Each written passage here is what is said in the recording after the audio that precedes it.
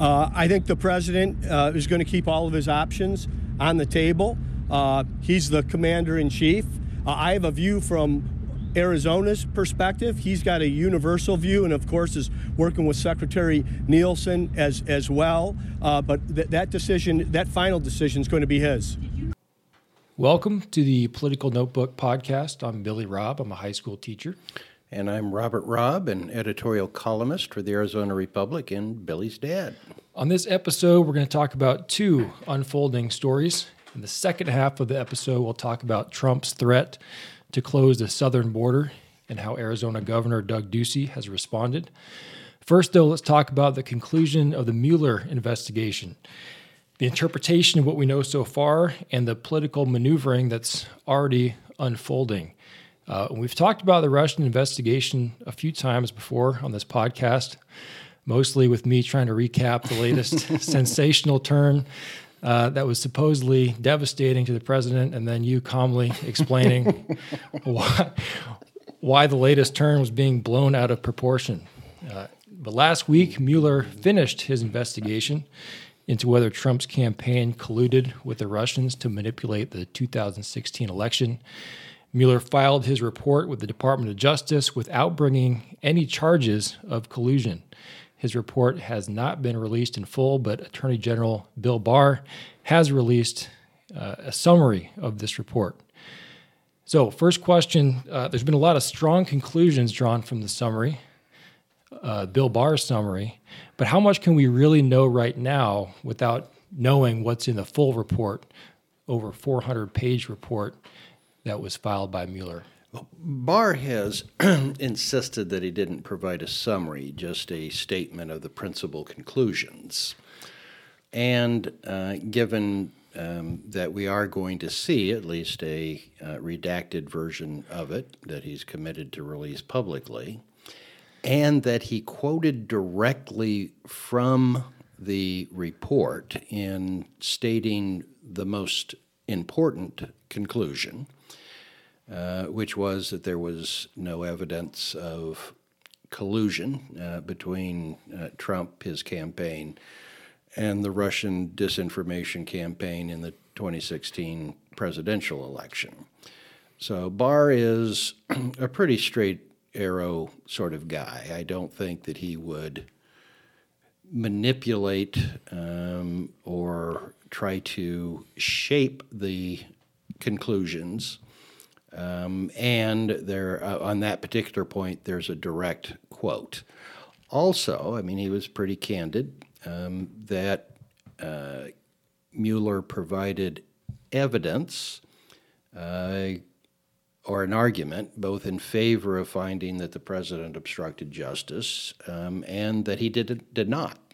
And so even though this is being depicted as a whitewash and Trump has wrongly called it a total and complete exoneration, in Barr's statement of principal conclusions, there is the lingering issue of the obstruction of justice, which he settled himself, and I think correctly, in finding that there wasn't. He also indicated that the obstruction of justice investigation involved almost entirely events which were already public. So it's not as though, according to his letter, a whole lot of stuff that we don't already know related to obstruction of justice. Yeah, there was the immediate reaction was wild celebration on the right, especially in the Trump camp, claiming exoneration, a lot of gloating on behalf of people who had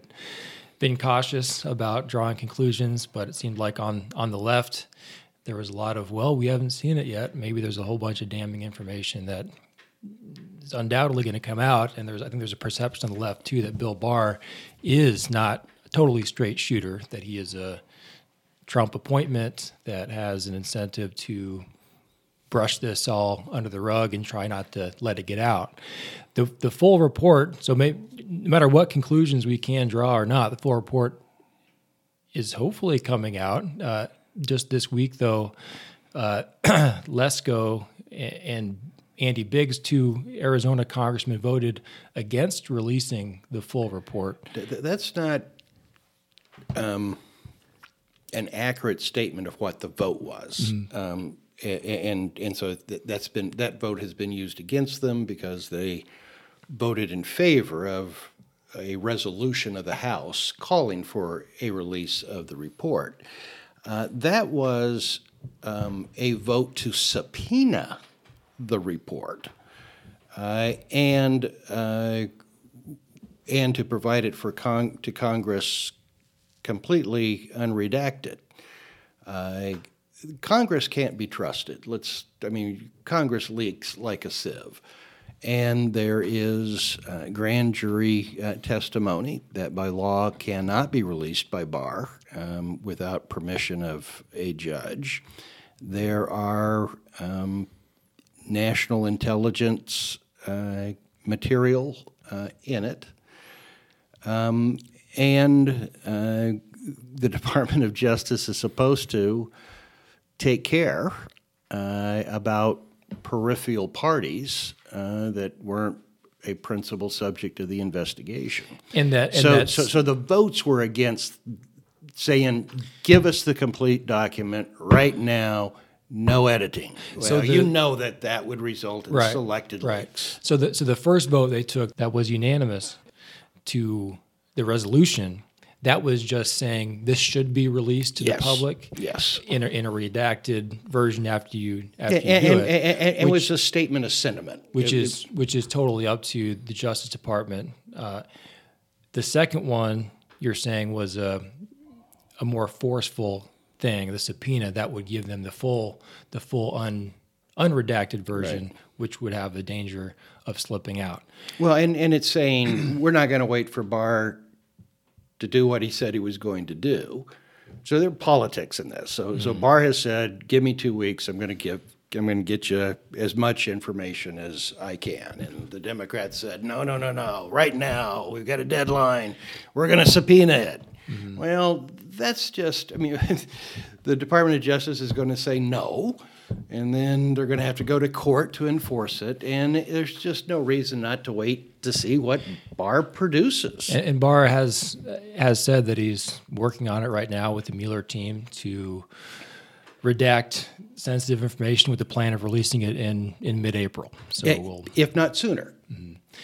And you wrote a column about the conclusion of the investigation that I thought made a couple good points. One is that the overblown perceptions on both sides turned out not to be accurate. Everyone that was hoping for a total takedown, it was just a matter of time before Trump was going to get taken down, got proved wrong. But also Trump's continual claim that there was a deep state coup and that this report was just a hit job out to take him out, that proved not to be true. And in hindsight, he said, actually, I think Mueller is an honorable man. So I think that cuts through a lot of the the hype and the hyperbole on both sides in a revealing way. But the second point that you made is that this probably won't result, even though it should be sort of and it is, I think it's a good thing and a healthy thing that this report got finished and is going to get released. But we're already seeing the spins on both sides, and your conclusion was that our politics are so toxic, and the Russians didn't seek to determine one outcome necessarily more than they sought to just exacerbate this polarizing environment that we already have. And I was just wondering if you could elaborate on what you think has been the biggest contributing factor for this toxicity that exists now, and is there anything that you see that could be done to make it healthier other than time? I don't know. Certainly politics have been getting increasingly toxic over time. But Trump, in the way that he practices politics, was an accelerant to that process. And he He practices a very sharp-elbowed politics of his own, and he engenders it from his critics. So I don't think that as long as he is president that we're going to be able to move towards a more healthy politics. I think it requires someone who runs in a different way and succeeds. Politicians aren't really much of original thinkers. So if you have someone who bucks the tide and succeeds, they might see imitators. I mean, certainly Kyrsten Sinema in Arizona ran a different kind of campaign. Now, outside groups were bashing the crap out of Martha McSally. but she does practice a different politics, and she's been very successful. You need someone to run for president like that. I mean, Ronald Reagan was the sort where he would poke the other side in the ribs, but would do it in a way that the other side would laugh. Mm-hmm. It was funny, even if you were the object of his jabs. Hubert Humphrey was that way. So we've had examples in the past. Donald Trump is not that way, and he is an agitator and wants the attention to always be on him, and hyperbole and agitation is one of the ways that he achieves that. And just a halftime break here to let our listeners know about an upcoming book review podcast that's going to be coming up in May. We did a previous podcast. I talked with Matt Emerson about the Grant biography that was a couple months ago. We're currently reading the new Reagan biography by Bob Spitz, and we're going to be planning on talking about that book mid to late May. So if any of our listeners wants to read the book ahead of time and listen to our discussion about that book, the biography is Reagan, An American Journey by Bob Spitz. Let's transition and talk about the southern border, which has been in the news for a while now. In the past few months, we've seen caravans of people traveling from Central America to the U.S. southern border. We're seeing ports of entry overwhelmed by asylum seekers. Arizona Governor Doug Ducey has described this as a humanitarian and a security crisis. And this week, Trump has threatened to shut down the border entirely. My first question is, can he do that? Could Trump, with the stroke of a pen, just shut down the border with Mexico and block all travel and trade? I think on a temporary basis, he probably could. I mean, the Department of Homeland Security works for him. If he orders the ports of entry closed, I think probably that order would be valid and would need to be implemented. However, both immigration and trade are constitutionally given to Congress to control. So Congress could override that, I think, with the passage of a law or legislation requiring that the ports of entry be kept open.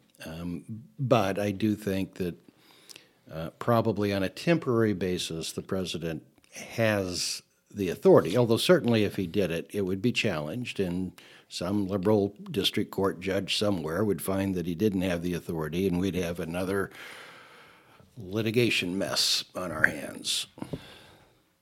And big fuss has been made this week about Governor Ducey, whether he supported or now supports Trump's shutdown tactic. Ducey supports free trade, talks about that a lot, how Mexico is our number one trading partner. And obviously, it's important to a lot of businesses economically here in Arizona. And earlier this week sounded like he did not agree, didn't say it in a very blunt or straightforward way, but reporters drew the conclusion that he was against Trump's shut down the border idea, and then traveled to the White House for an unrelated matter, but met with Donald Trump, and then in a press conference in front of the White House, did say that he, if it happened, and he qualified it and said doesn't see why it would happen or needed to, but if it did, he would be supportive of it, and it would hopefully not last that long. So what do you make of that, that support of the border shutdown? Not much. It's clear that Governor Ducey thinks the border should remain open and has done an awful lot to try to promote trade with Mexico and overcome the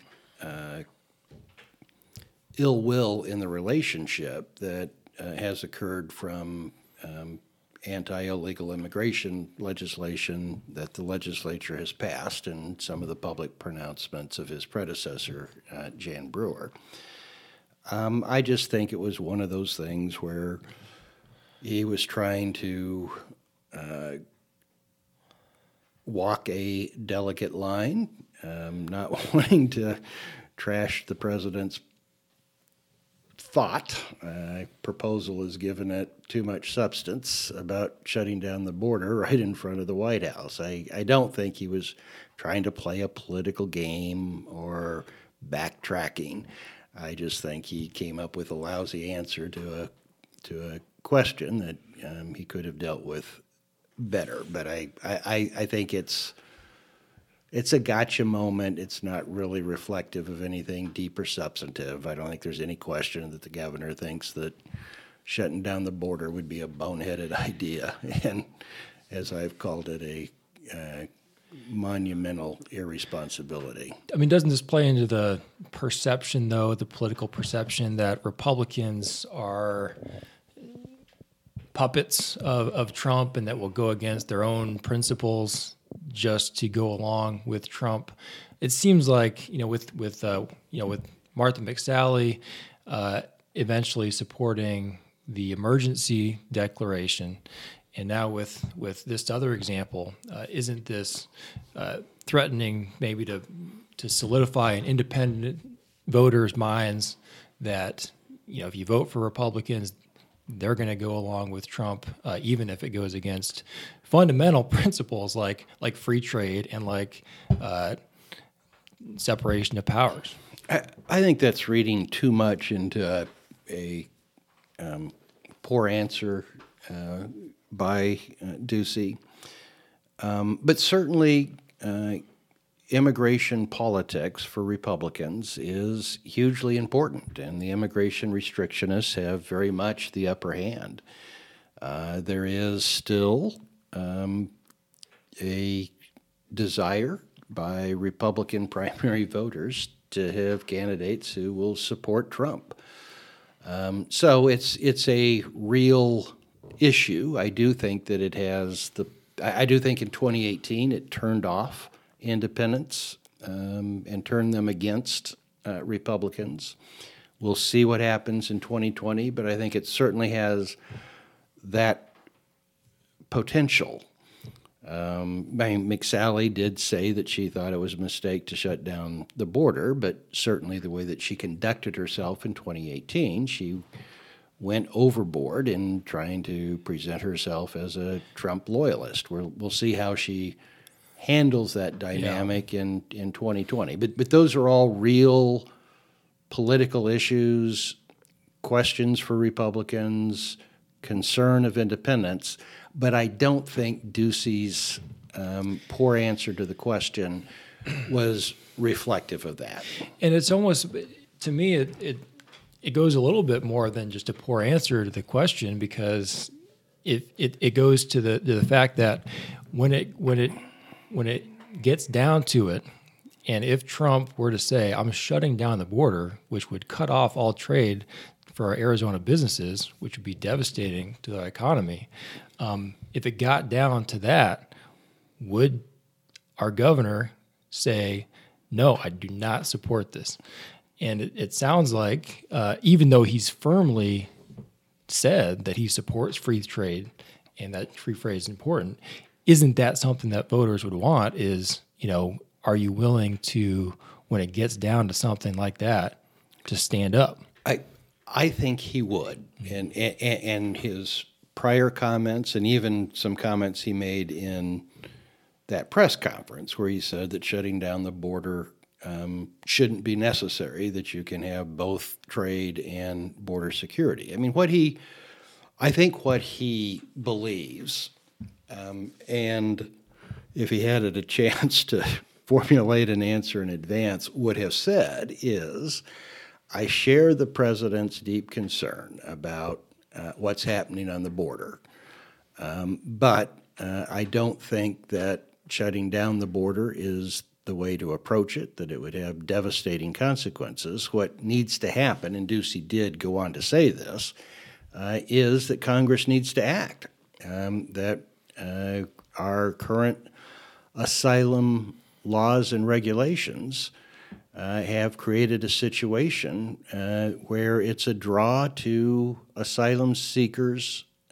either children, unaccompanied children, or children with families, that are, in effect, guaranteed admittance to the United States. We have to do something about that, or we're going to continue to get the flood of asylum seekers from Central America that we're currently getting. He pretty much said that. He just blew the first part of it, but I don't think it's reflective of where his sentiments really are, or if it actually came down to shutting down the border, I think that he would be in the forefront of saying this is a bad idea, open it back up. You've been a strong advocate of using E-Verify as a sort of electronic deterrent for people coming here to work that are undocumented, that if every employer was checking immigration status beforehand, it would de-incentivize people coming here for work. But it doesn't seem like that would solve the situation we're seeing now with the influx of asylum seekers from devastation in Venezuela and other and surrounding Central American countries. Do you think the U.S. should be investing or assisting financially or otherwise in stabilizing those countries? I don't think that is something that the U.S. can successfully do. And while I think that Trump's threat to shut down the border was an act of monumental irresponsibility, I don't feel the same way about him seeking to cut off aid to these countries. The reality is, if you've got good governance, you will have economic growth and the rule of law without U.S. assistance. If you don't have good governance, it doesn't matter how much U.S. assistance is provided. You're going to have lawlessness and the sort of things that are driving people to seek asylum in the United States. And we've not seen any evidence that U.S. government assistance can be used to lead to good governance. We need to change our rules with respect to asylum seekers so that unaccompanied children or families with children don't get a guaranteed pass to enter the country with a formal adjudication of their asylum application not being considered for years. Right now, if an unaccompanied child from Mexico shows up and reports to Border Patrol, we can immediately send them back to Mexico. We can't do that by law for Central American countries. The Trump administration has asked Congress to treat those countries the same as we treat Mexico and to say any unaccompanied child can be sent back to their home country. We need to invest in very rapid adjudication of asylum claims so that people don't get a chance to just disappear in the country after a couple years while their asylum application is very slowly processed. We need to speed that process up. And if you do that, I mean, the goal should be to move applications for asylum to the home country of the applicant. And the only way to do that is to get rid of the free pass if you show up at our border and self-report to a border patrol agent. So a lot of ideas for how we could sort of respond there. But in terms of anything we can, maybe it's presumptuous to think we can just go in there and create or assist in stabilizing. Is there any stabilizing activity that the U.S. could do to help humanitarian? The record of U.S. Foreign assistance is highly disappointing and offers no suggestion that the U.S. can, through aid, create good governance, which creates the rule of law, which creates hope and prosperity. That has to happen internally. We can't buy it for people. We've tried, the Bush administration, the second Bush administration, tried to tie our aid to good governance reform. That didn't work either. So regretfully, it would be great. But ultimately, foreign direct investment and internal economic growth is what lifts standards of living and alleviates the sort of conditions that are leading to this. And you have to have the rule of law in order to get foreign investment or get domestic economic growth. That has to come first, and we've not shown any ability to induce it in countries either through our diplomatic efforts or by dangling money in front of them. All right, let's wrap it up there. Last question. It is April, but March Madness is still going on. How's your bracket doing? As you know, I fill out no bracket. I probably couldn't name 5 teams to start the year. My bracket was busted after about 2 games. But also coming up is Masters Week next week. Odds-on favorite right now is Rory McIlroy, but Tiger Woods and Jordan Spieth aren't too far behind. Any predictions for Masters Week next week? Well, predicting the outcome of a golf tournament, except during the period of time when Tiger was winning basically 1 out of every 3 tournaments that he entered, is a fool's errand. Certainly, Rory McIlroy is looking very strong. This is the only major he doesn't have. He blew one of them. He's a clutch player. So I would say that making him the favorite is a sound judgment. Tiger Woods, I think, is going to win a major again. I don't know if he'll win this one, but I think he's going to win. Really excite the golf world, I think and more than just the golf world. One of these days. Well, thanks everybody for listening to the Political Notebook podcast. You can find us on iTunes, SoundCloud, Stitcher, Overcast, wherever you listen to your podcasts. Thanks.